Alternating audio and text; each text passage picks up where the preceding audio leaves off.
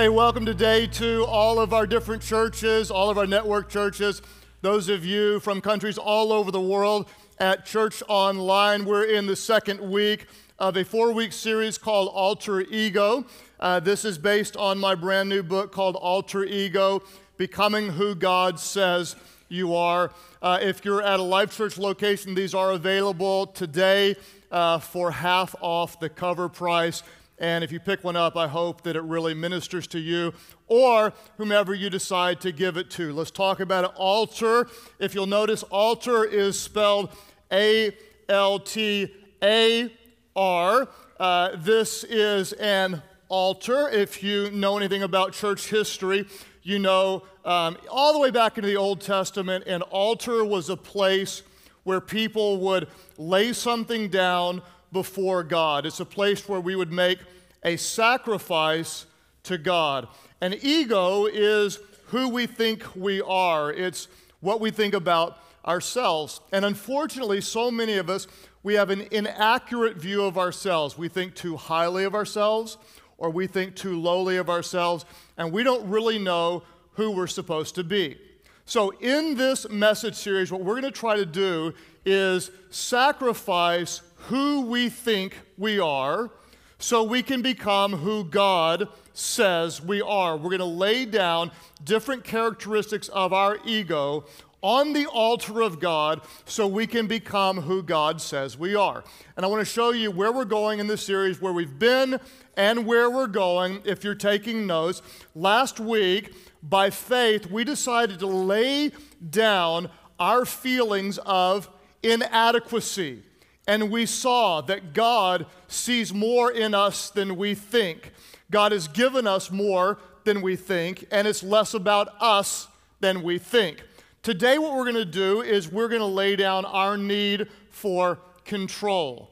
Next week is my personal favorite of the 4 weeks. We're going to lay down our right to be offended. We live in a culture where people are looking for reasons to be offended, and we're going to see why that mindset actually offends the heart of God, and I believe God will speak to many of you in a really significant way as He has to me. And then the 4th week will probably be the most broadly helpful as we're going to lay down our longing for approval. Because we know the quickest way to forget what God thinks about us is to become obsessed with what people think about us, and that's where so many of us are living. Let's dive in today, and by faith, we're going to try to lay down our need for control. I'd like to ask all of you at all of our different churches, you guys in Stillwater, Oklahoma, play along with me, you all in Fort Worth, Texas, all of our network churches, how many of you in some area of your life, you really like to be in control? Raise your hands up right now, raise them up high. If you find yourself trying to raise the hand of the person sitting next to you, you need to take really good notes because this message is specifically for you. It's really interesting to me how almost everybody I know, we try to control some area of our lives.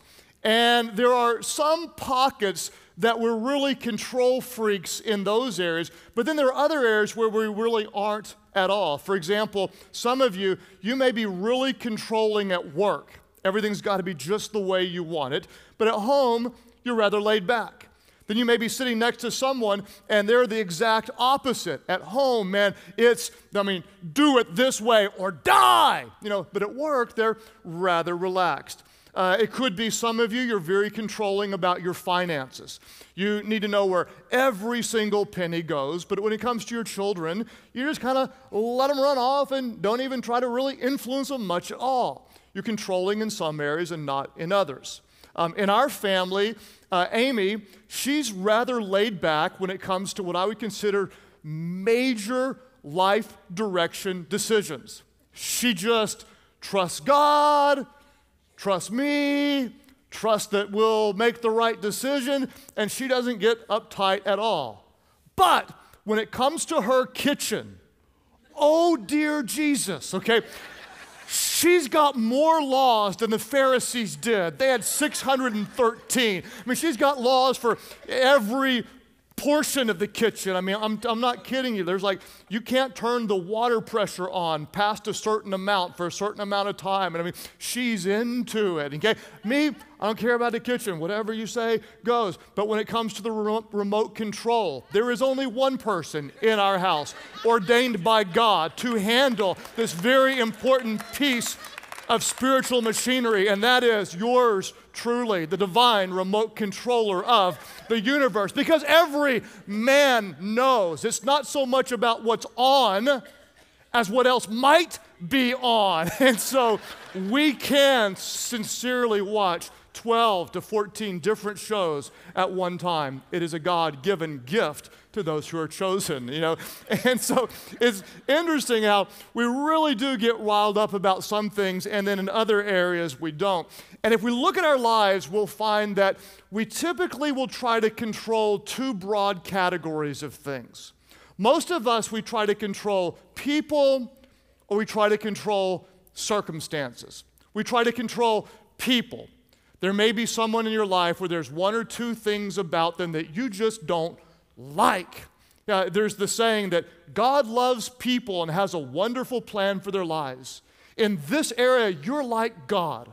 You love people and have a wonderful plan for their lives. You want to help them see what you see and get them to do what you want them to do. And so you will manipulate, you will bribe, you will offer rewards, or you will withhold rewards. You'll use passive-aggressive behavior. You might even threaten without even knowing it. So often, we will try to manipulate the behavior of others because we really believe we know what's best, and we want to control those around us. It may be your coworkers, it may be those who work for you, it may be your children, it may be your spouse, but we want to be in control. We also will try to control the circumstances, okay? We want to look just right. We want our houses to be just perfect. We want our kids, when they go out in public, to be the perfect representation of us in every single way. We want to control our schedules and the future and the schedules of the people that we love. We want to control what other people think of us. We want to control people, and we want to control circumstances. And why do we want to be in control? Because our ego is out of control. Because we really believe that we know what's best. That in your life, we're godlike. In our circumstances, we're godlike. Because we so know what is the right thing to do that it is our right to enforce what we know should happen. In fact, Ken Blanchard, he says that ego, E-G-O, spells edging God out. Edging God out.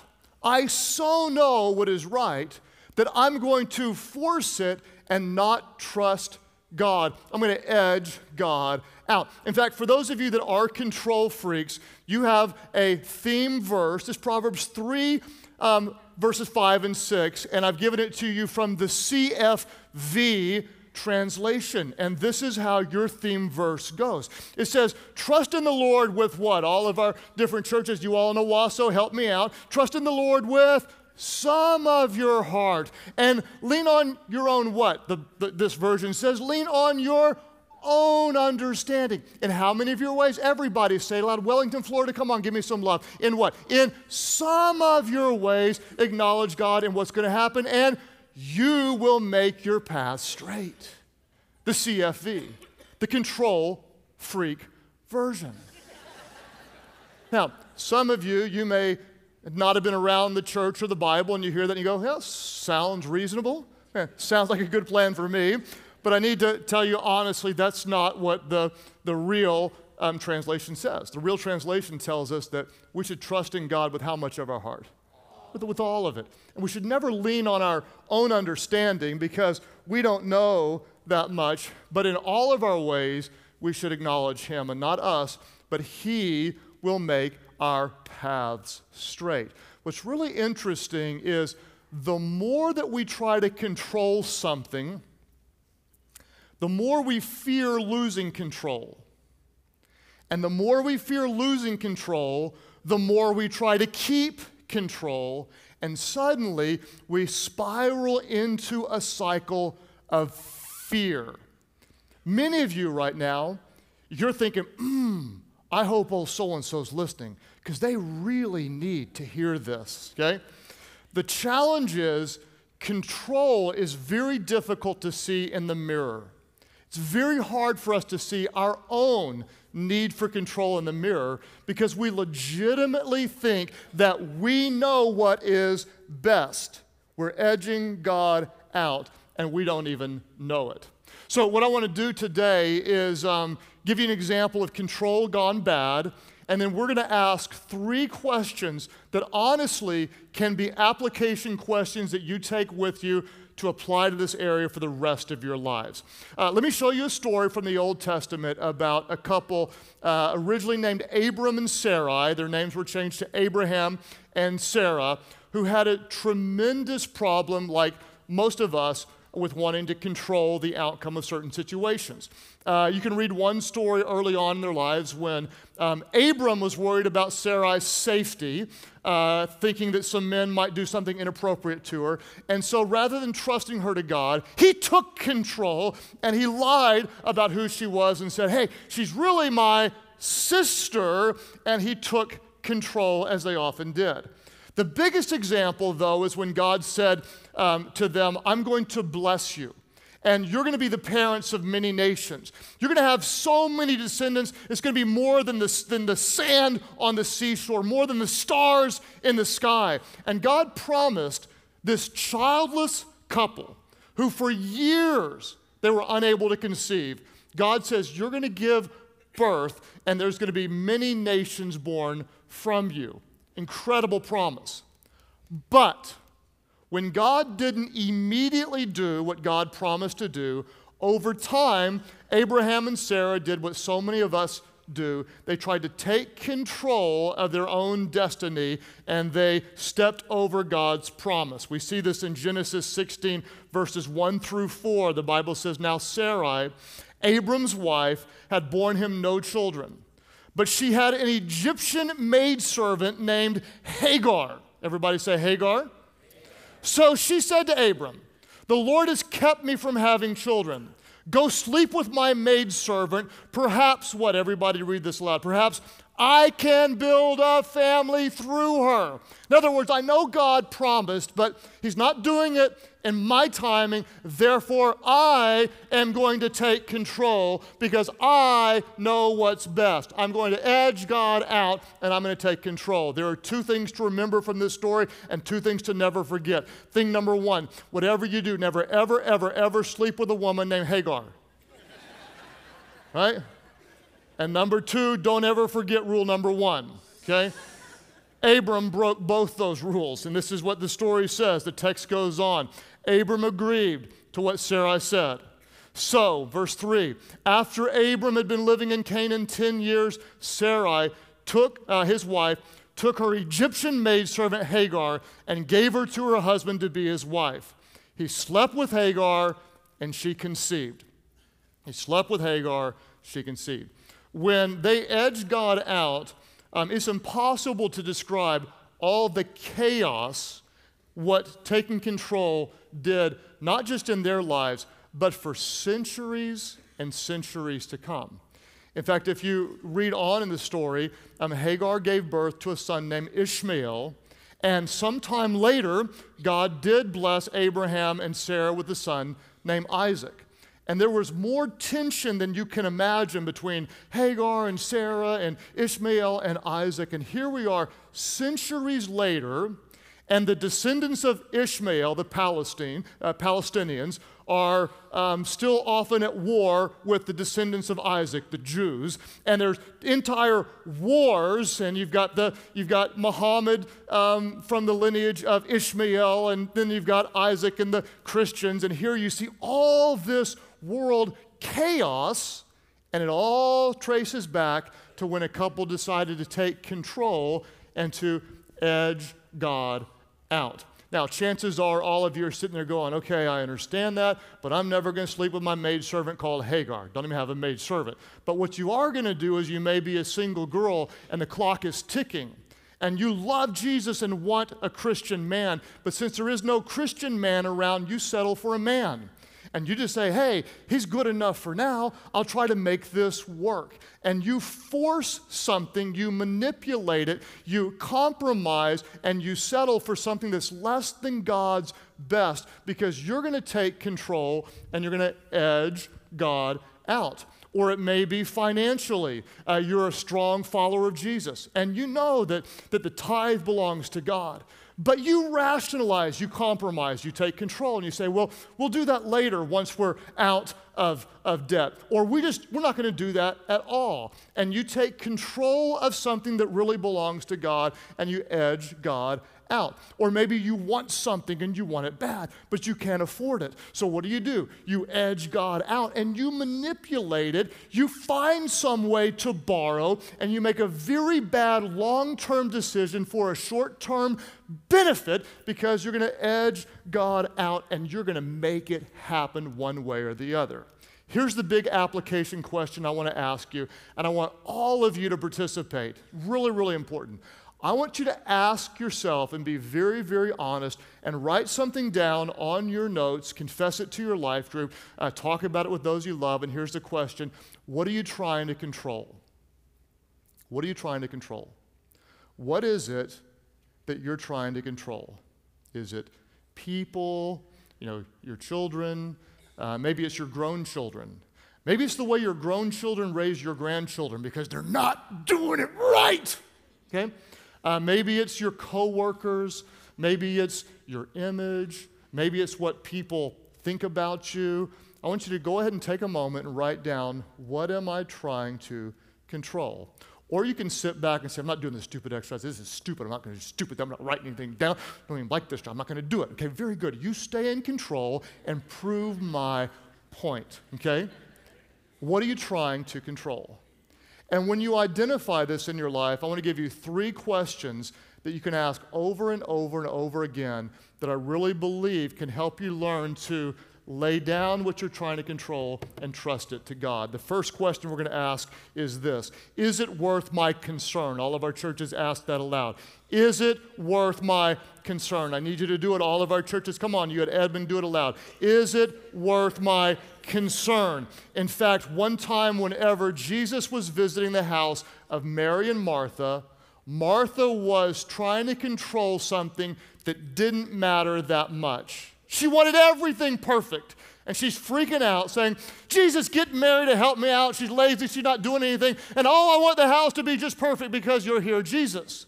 And Jesus looks on and says to Martha in Luke 10, verse 41 and 42, Martha, Martha, the Lord answered, you're worried and upset about many things, but only one thing is needed. Mary has chosen what is better, and it will not be taken away from her. This isn't worth getting upset about. Is it worth my concern? So many of us, because of our inflated egos, we're trying to control things that don't matter that much. That a month from now is not going to matter a lick. So I would ask you, does it really, really matter if someone doesn't fold the towels just right? No. I just set someone's future free. I can feel it. I can feel it in the spirit right now. Does it really matter if your grade school son goes off to school and his hair is not combed perfectly? Will that alter his chance to get into Harvard one day? Will it send him to hell or to jail or both? Now, does it really, really matter? Does it really matter, guys, if your wife comes back and leaves trash in your perfect car? Some of you go, well, Pastor Greg, that does matter. No. Does it really, really matter? Get your panties out of your, loosen up. It's not that big of a deal. Is it worth my concern? Everybody ask that question. Come on, 1, 2, 3. Is it worth my concern? For example, out of my own life, I've always wanted to have a nice yard. Always wanted to have a nice yard. But I never understood, like, when to fertilize, when to put down seed, how much to water. And so I just never had a nice yard. Well, really cool guy from our church is helping me with my yard. And so he puts down seed at a certain time and says, water this much, and here's the right kind of fertilizer. And it's the most amazing thing. It's like, there's actually green grass with no weeds, and it's incredible. And for the first time in my life, I drive up and I have this nice yard. Well, the problem is I've got two sons that love to play soccer. And the only place in our very tree-ish yard that they can play is right in my very front, most beautiful part of the yard.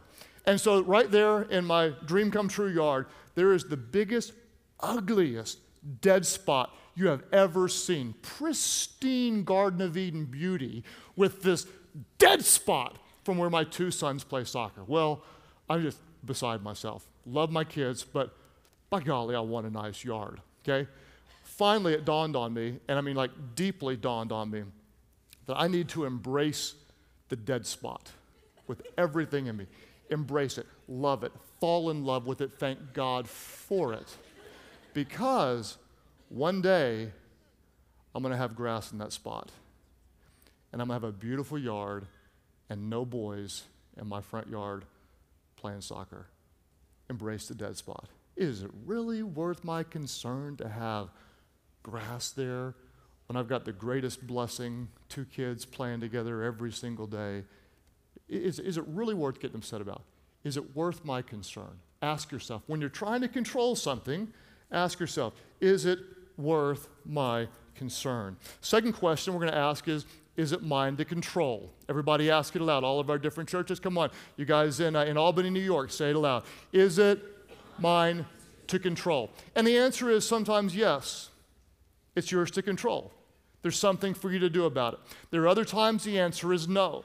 Because surrendering control is not the same thing as relinquishing responsibility. Those are different things. You should still be responsible when you can. For example, if you are messed up financially, you should still cut back on your spending. Can you do something about it? Absolutely you can. You can learn to budget. You can get a mentor. You can cut up your credit cards. You can do something about it. If your marriage is messed up, can you do something about it? Absolutely.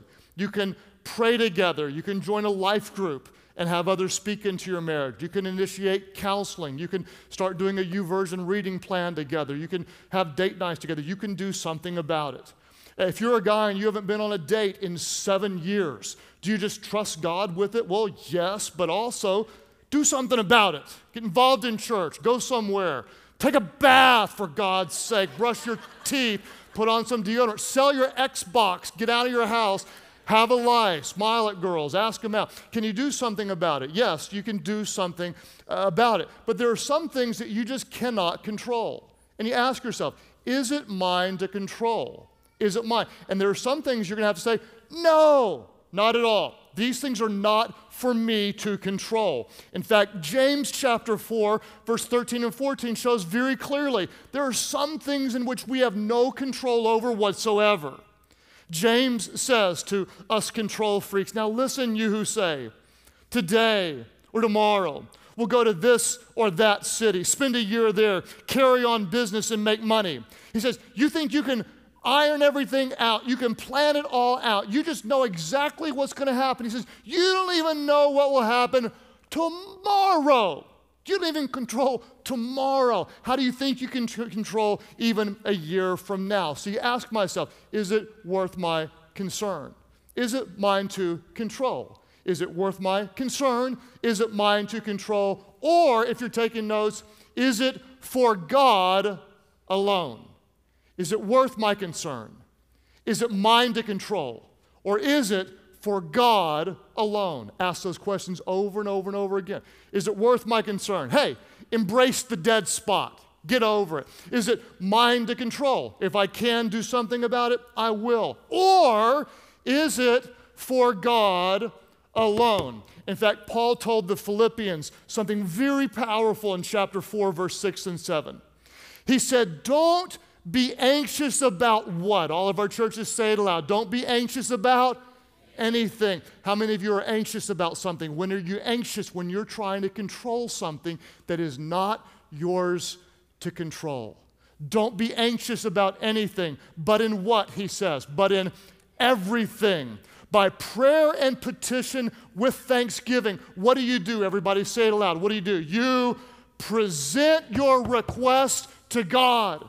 You give it to God. You trust it to God. You lay down your concern to God. You surrender it to God. And when you do, with prayer and petition and thanksgiving, you give it to God. What does Scripture say will happen? Scripture says, and the what? The peace of God, which transcends all understanding, will guard your hearts and your minds in Christ Jesus. I love this. When you give it to God, the peace of God will guard your hearts and your minds in Christ Jesus. In other words, when you try to control something you can't control, you're anxious. But when you give it to God, you have peace. So many of us, because of our ego, we're trying to control it, and we're stressed and worried and anxious and consumed with fear because we're trying to control something that's really for God alone. When you surrender it to God, He gives you peace. So here's some application questions I want to ask you, and you say aloud yes or no. Can you change your spouse? Okay, some of you, this is not a trick question. No, you can like, well, I think I can. No, you can't, okay? No, you can't. You can love your spouse, you can pray for your spouse, you can encourage your spouse, but you can't change your spouse. So what do? If your spouse needs changing, you love them, pray for them, and you trust them to God. You stop trying to control and you trust them to God. Can you heal your loved one that is sick? Can you do that? No. Can God do that? Yes. So what can you do? You can pray for them, you can encourage them, you can help them get good medical advice, and then ultimately what do? You trust them to God. And the peace of God, which transcends all understanding, will guard your hearts and your minds in Christ Jesus. Can you control your future or the future of your children or the future of anyone that you love? Can you control the future? No. What can you do? You can pray, you can plan, you can give wise counsel, you can make wise decisions. Does God control the future of those you love? The answer is yes. And so what do? You give it to God. I want you to think for a minute about Abraham. What did he want more than anything else? A son. What did God give him? A son. What did God ask him to sacrifice? His son. For those of you that maybe didn't grow up in the church world or know this story, the most amazing thing, God promises him a son and then asks him to lay down the life of his son. It's crazy. It's mind-boggling. It's a story that makes me nauseous to think about. And so this father, who for years and years prayed for a son, tells his son, we're going to go up to the top of Mount Moriah and we're going to make a sacrifice. And the son carries the wood, and they're walking up and maybe holding hands, and the son looks up and says, Daddy, where's the animal for the sacrifice? And Abram looks at his son that he loves more than anything in the world and says, the Lord will provide. The Lord will provide. And the guy who wanted to control everything walks up to the top,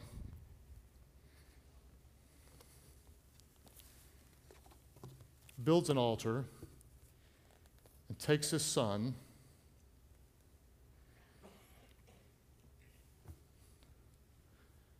and puts him on the altar.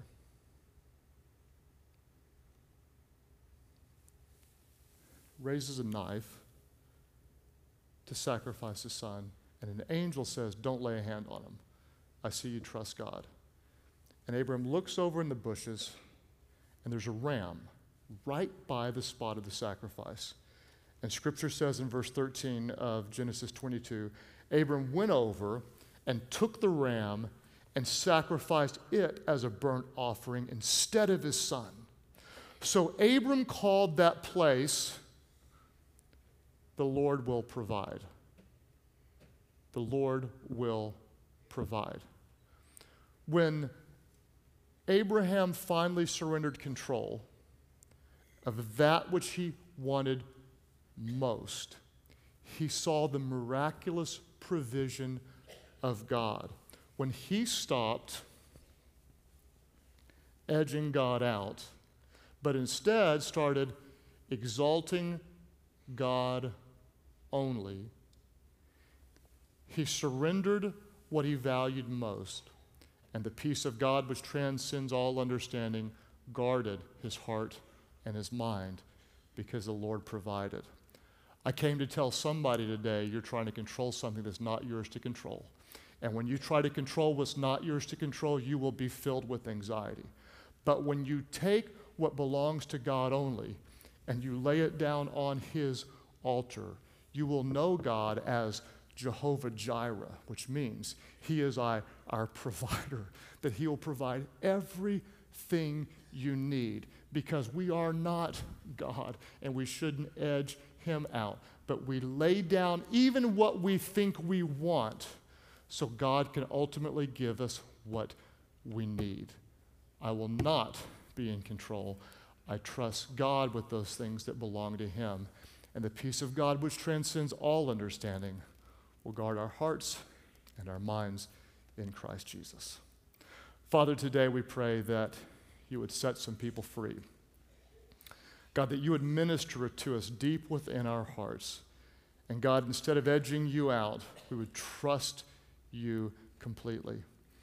As you pray today at all of our different churches, there are some of you, you recognize, oh man, I didn't realize I had such a problem with this, but I really do. I'm trying to control this or that, or someone's idea of me, or my image, or some people, or certain circumstances.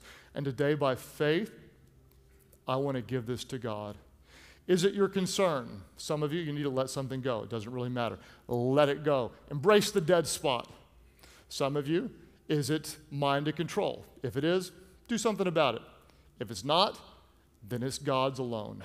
And today, by faith, you're going to give it to him.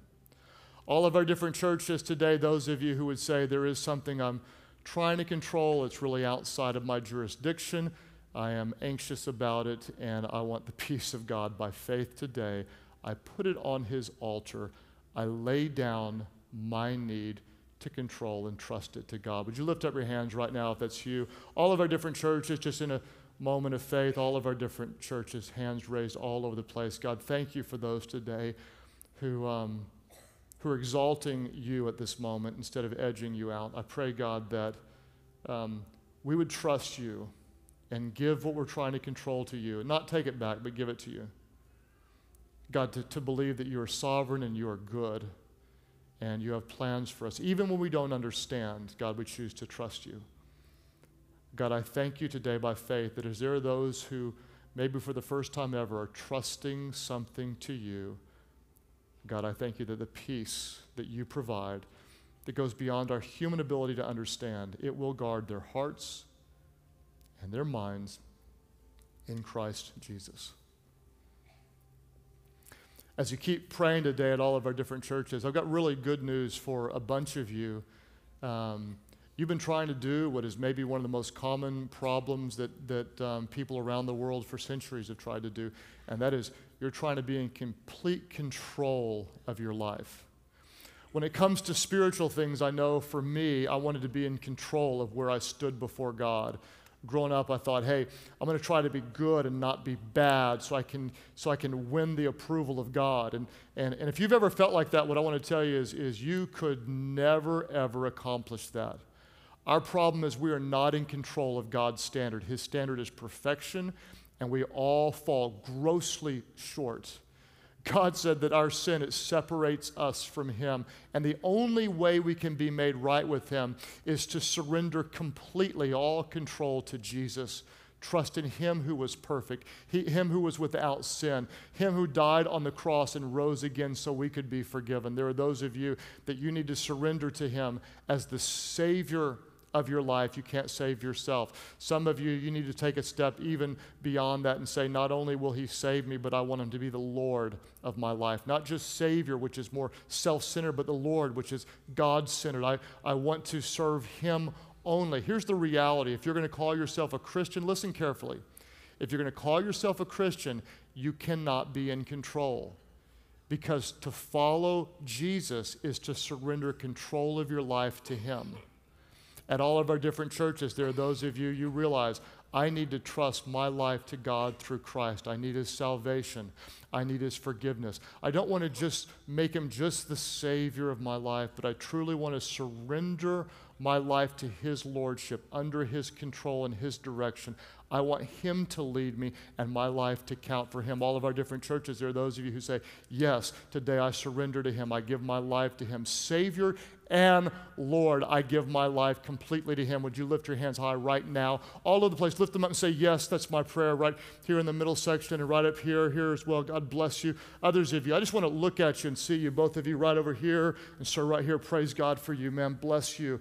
Others of you who say, me too, way back over here in this section. God bless you guys. Man, right here in this middle section, right back over here, sir. Praise God for you. Others of you today, right back here in the back. Church Online, you click right below me.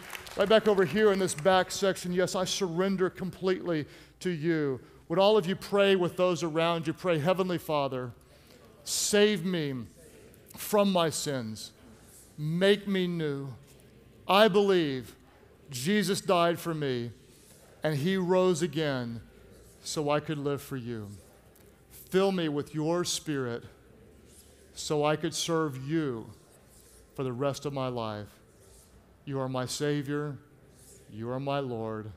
My life belongs to you. Thank you for new life. In Jesus' name I pray. Life Church, would you worship big time? Welcome those today born into God's family. Don't ever take this for granted, new life in Christ Jesus.